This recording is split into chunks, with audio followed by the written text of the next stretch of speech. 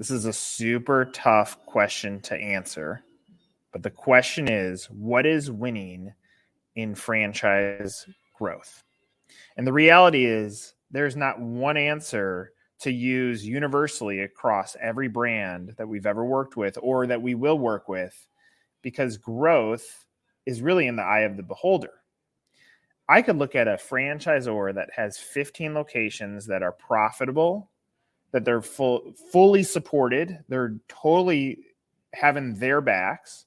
That franchisor is opening up corporate locations to cash flow the business. Let's say they double their unit count. They have 30 locations now. Do they need to add 100 units a year? They don't. Because what they're doing is they're pulling more profitability out of each location. So the definition of winning in franchise growth ends up being very specific to the brand and the outcome that they want. Typically, when I'm talking to franchisor and I ask about what does winning look like, I start with what's going to happen 3 years from now? What's your vision? Or 5 years from now? Are you trying to exit? Are you trying to scale? Are you trying to diversify? Are you going to add more brands to your portfolio? Are you going to raise funds? And some of those questions end up helping you define what should growth look like. In a generalistic sense, if I take a 1-unit brand, I want to add 1 unit in year 1. Let's get the second unit going. Maybe 2, maybe 3.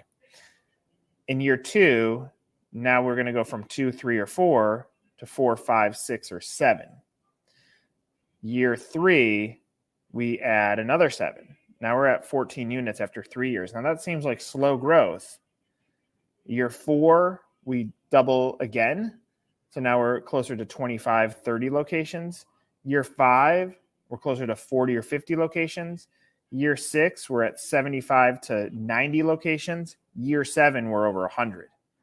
And that seems like a long time frame to get going. But if profitability is protected back in the beginning stages, then going from 100 to 200 to 300 to 400 makes sense. But some brands don't even need to get that. If you said, we only need 1 in every state, that's only 50. If we need 2 in every state, it's 100. If we want to hit the top 200 markets in America, it's 200 locations. And then you work backwards from whatever this growth goal is.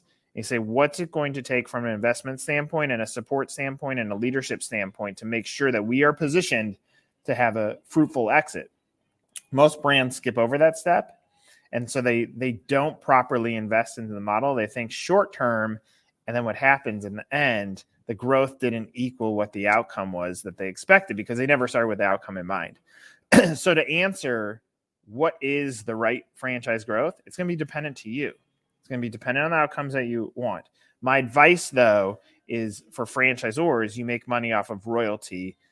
You don't make money off of franchise fees. And if you have fewer franchisees making more money, gross profit, who are scaling, that could be better for your brand. So it's something to think about. My recommendation is always define winning as a part of being a franchise brand. You have to define winning. What's your 1-year goal, 2-year goal, 5-year goal, so that you have some sort of roadmap on what you're playing against. And then my recommendation is to backcast and say, what would we have done differently if we missed this goal, and start putting those pieces in place. That will help you define what is winning when it comes to franchise growth.